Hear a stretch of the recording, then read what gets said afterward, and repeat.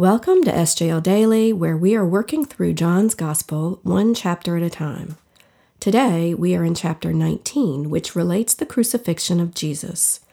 In this section, we read a fulfillment of Isaiah 53, the Messiah who is a suffering servant.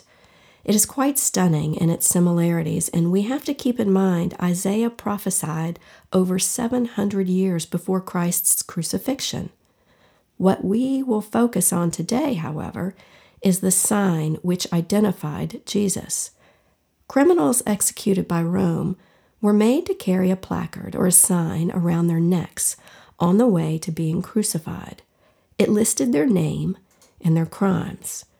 Let's read about Jesus' sign in verses 16 through 22.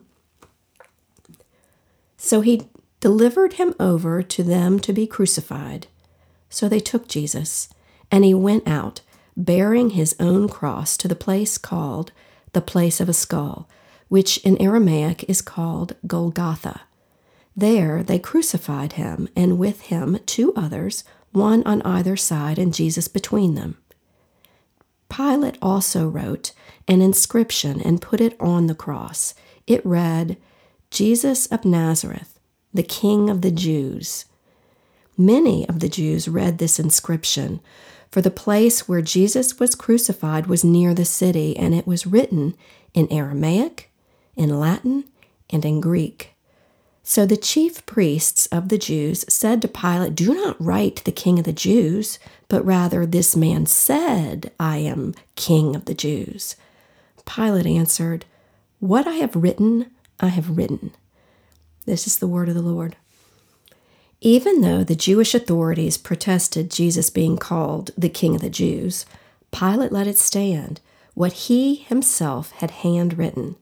Not only that, he wrote it in 3 languages, Aramaic, Latin, and Greek. Everyone watching, both Jew and Gentile, could read it. This one action by Pilate was the beginning of the fulfillment of Jesus' words from chapter 12. When I am lifted up from the earth, will draw all men to myself. So Pilate was God's instrument for accomplishing that. People from all nations would witness and know. Like that sign, his work on the cross was done for all nations, for everyone, if only they believe it to be so. Let's pray. Abba, Father, we thank you for sending your Son to die on the cross for our sins. We thank you that it was not just for the Jews, but for all nations, all of us. We ask that the Holy Spirit remind us of his work on the cross, and that through that work, it is finished, done. We cannot work for what has already been achieved.